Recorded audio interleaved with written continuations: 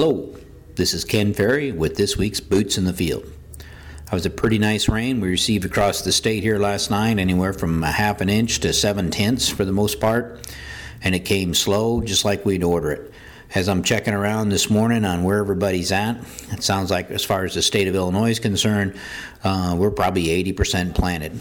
Talking with some guys in the Streeter area, and they think they're about 80% planted. I would say here in McLean-DeWitt County, we're probably at the same point. Sounds like we're that way in Livingston County as well. A little bit cool out there this morning. Temperatures maybe a little bit lower than what we anticipated, but maybe we have to be thankful.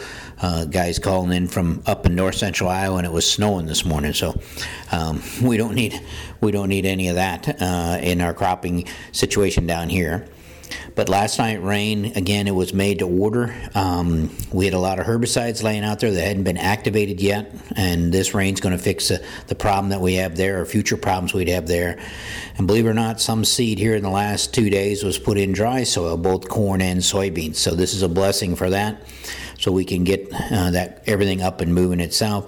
Plus the rain delay does also stagger our planting date, so we don't end up with all our eggs in one basket itself. Now, the beans that we planted here in our planting study on the 13th are now up.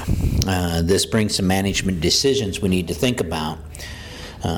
This week, Mark Freilich up in Livingston County had called in a sighting of a bean leaf beetle.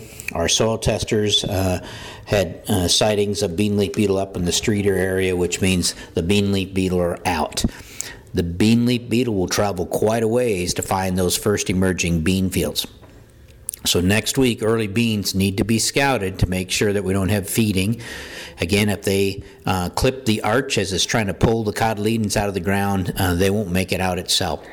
So don't forget those early planted bean fields. Make sure that they're making it and getting out of the ground itself. The other thing with the early beans now up, we need to maybe keep that in mind as we finish up the bean burn downs out there. Try to pay attention to what is planted next to you as far as getting some off-target 2,4-D on these beans is not going to be a good thing. The next 7 days, temperatures as well as projected rainfall amounts are not very exciting. And while this was a nice rain that we just received, I'm worried about the rains for the weekend.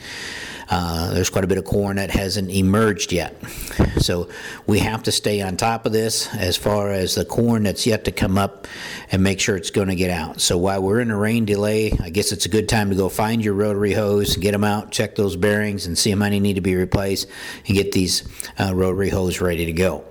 Remember, as we say, hoe before you know. As we come out of this, before the soil dries and crust, if these rains are as heavy as they're talking, let's make sure we can get in there when the hoe will do some good. Waiting till we can't stick a screwdriver in the ground, you're not going to get the hoe to do anything either. So think about that as far as while we're on a little bit of a rain delay, let's go to plan B itself. Now the corn that's up out there, it's time to start doing stand evaluations. So go out there and stretch the tape and count them off. See how uniform it's coming up. Try to make some early predictions on your ear count itself.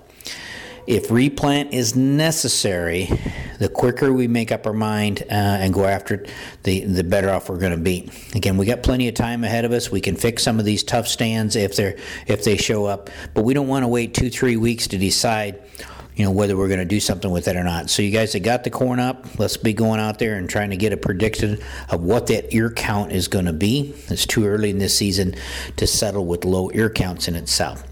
Remember, we'll talk about it next week, but at the same time, we'll probably be seeing cutworm next week out there that we'll have to deal with as well.